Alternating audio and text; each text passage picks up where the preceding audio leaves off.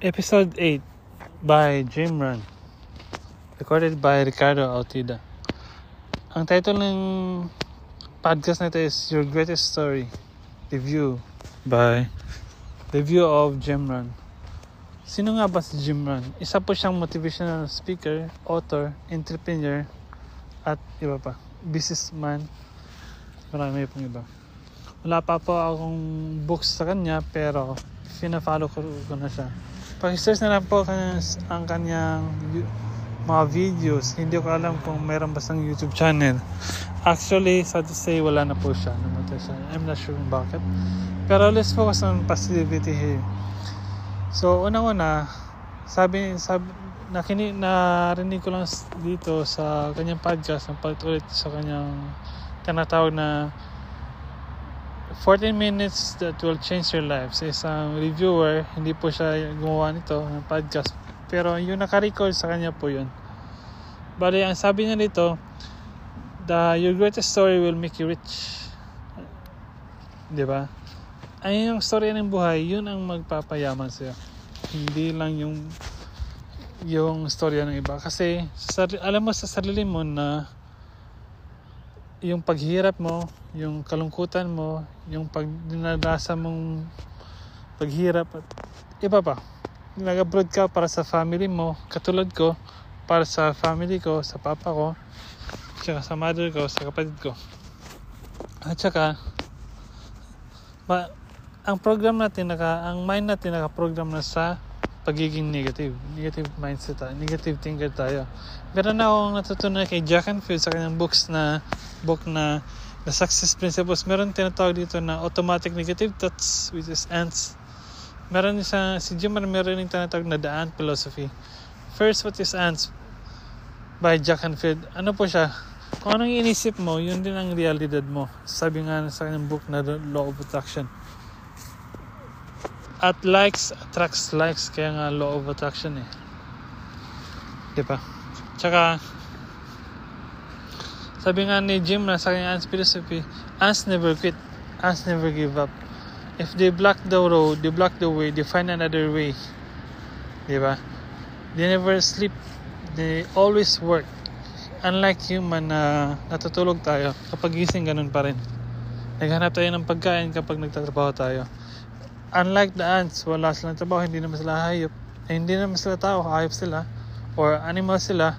So kailangan every living person in this world na kailangan din lang kumain, living or non-living, kailangan na kumain. Katulad ng mga puno dito, kailangan na mag-grow, kailangan ng tubig para kumain. Lahat ay useful po. Katulad ng puno, ginagamit itong puno para sa paggawa ng bahay, paggawa ng building, paggawa ng papel at iba pa. Kapag palagi natin itong pinuputol, magkakaroon po tayo ng landslide at sakuna sa mundo. Katulad ng nangyari ngayon, merong sunog, merong apoy, marami pang iba. Diba? Poor thinking habits equals poor results. For example, they keep whining, they keep groaning, too hot, too cold, sabi nga ni Jim Run. The economy is still the same. The leaders of this country is lack of leadership, mga ganong bagay. Remember, ants always do like this. Even if it's winter, prepare and act like a summer. Don't act, even if it's summer, don't be so overcautious. Parang lagi yan nag-alala anong magagawin mo. Uy, gabi na ba? Hindi ka, umaga na ba? Parang hindi mo iniisip mo naman yung kinabukasan mo, pero parang wala kang ginagawa kasi nagpro-procrastinate ka sa gagawin mong mga bagay na gagawin mo sana ngayon, which is normal lang yan kasi nakaprogram na tayo sa ating isipan. Yan po yung tinatawag na NLP o Neuro Linguistic Programming sa iba't ibang mga sikat na author. Ang famous po na gumagawa nito is si Anthony Robbins. Sabi nga niya na success leaves clues. Diba? Yung pagiging success mo, nag-iwan na ng bakas. So, yung neurolinguistic programming, ganito po yun. Kung iniisip mo ay tiger, sa isipan mo, makikita mo kapag nakapikit ka, tiger din. Diba? Hindi mo Maaari kang magsinungaling sa ibang tao, pero ang resulta ng isipan mo, ganun pa rin. Medyo malalim. Actually, hindi pa ako ganito dati. Nagkataon lang na gusto ko kumita ng pera kasi gipit ako. May times talaga na kapag gipit ka, gagawin mo lahat para kumita ng pera. Diba? Sabi nga ni Bob Proctor na things are created twice. First is in mind, second make it real. For example, gaya natin gumawa ng bagay para sa mahal natin sa buhay. For example, meron nakikita tayo ng 1,000 pesos, siyempre papulutan natin. Nakakita naman tayo ng 10,000 pesos, papulutan natin.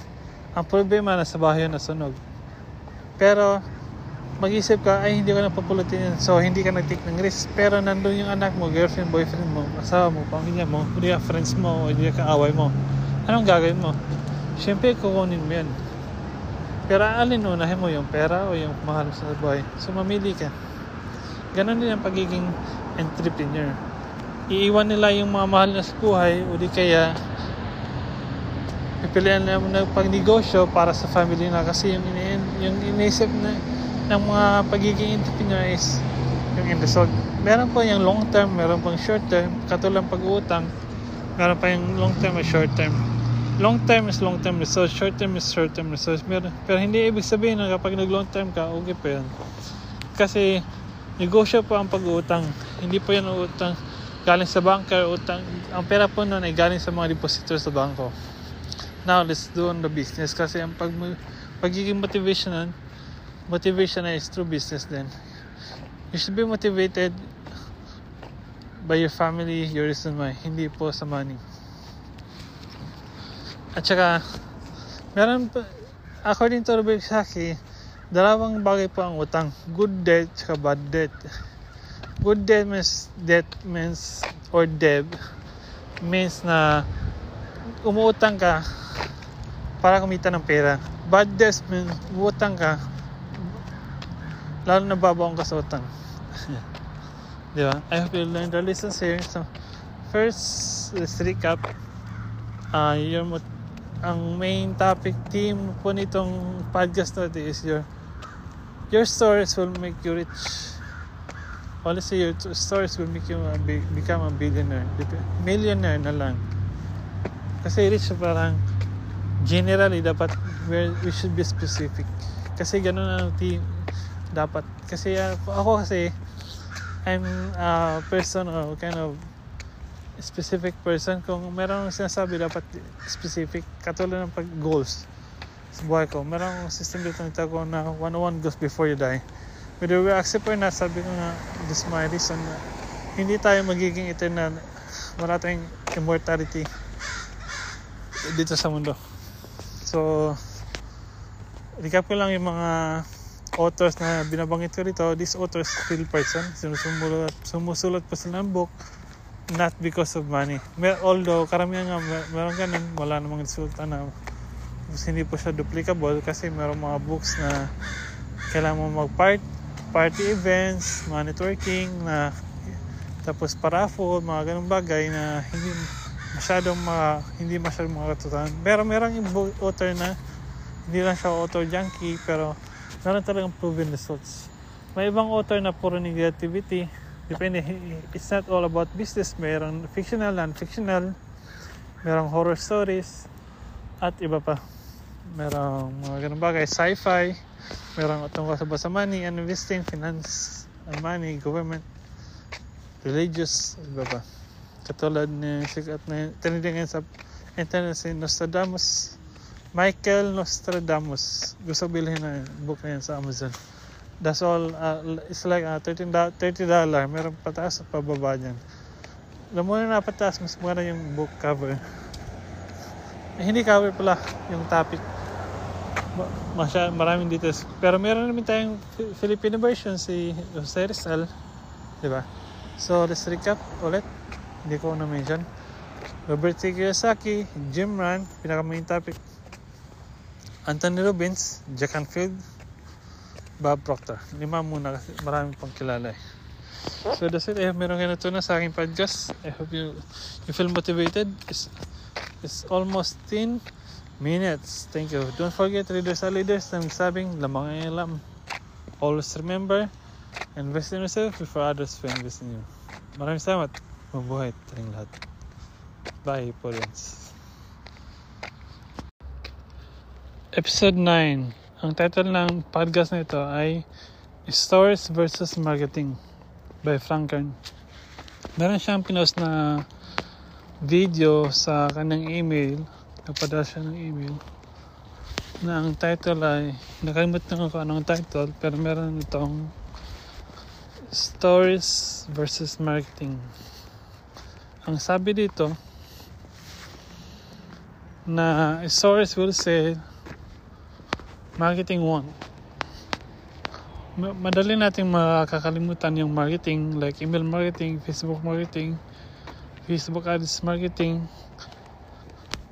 video marketing, podcast marketing, video blog marketing, at maraming pang iba. Sa normal na tao, hindi nila yan maalala kasi we should speak in their language. For example, investor ka, tapos yung tao naman is employee lang, hindi siya makakalala sa usapang investor, di ba? Real estate or real estate broker o ano pang tawag dyan. So kapag nagbenta ka tungkol sa stories mo, maaari mo siyang ibenta, pero hindi yan tungkol sa'yo, kundi tungkol sa kanila. 3 types of stories. Merong desire, meron ding relatable, at meron ding stories will may trust, tungkol sa trust, at buying. 3 klase yan ng story: desire, trust, tsaka buying. Kung ano yung gusto mong bilhin, kung nagtitiwala ka ba, tsaka bakit mo to gustong bilhin, your reason why. I think that's it kasi hindi ko natapos yung presentation ni Frank Kern eh. So hanggang dito lang. Thank you so much for listening. My name is Ricardo Artida. Nagsabing readers are leaders. Always remember, lamang ang may alam.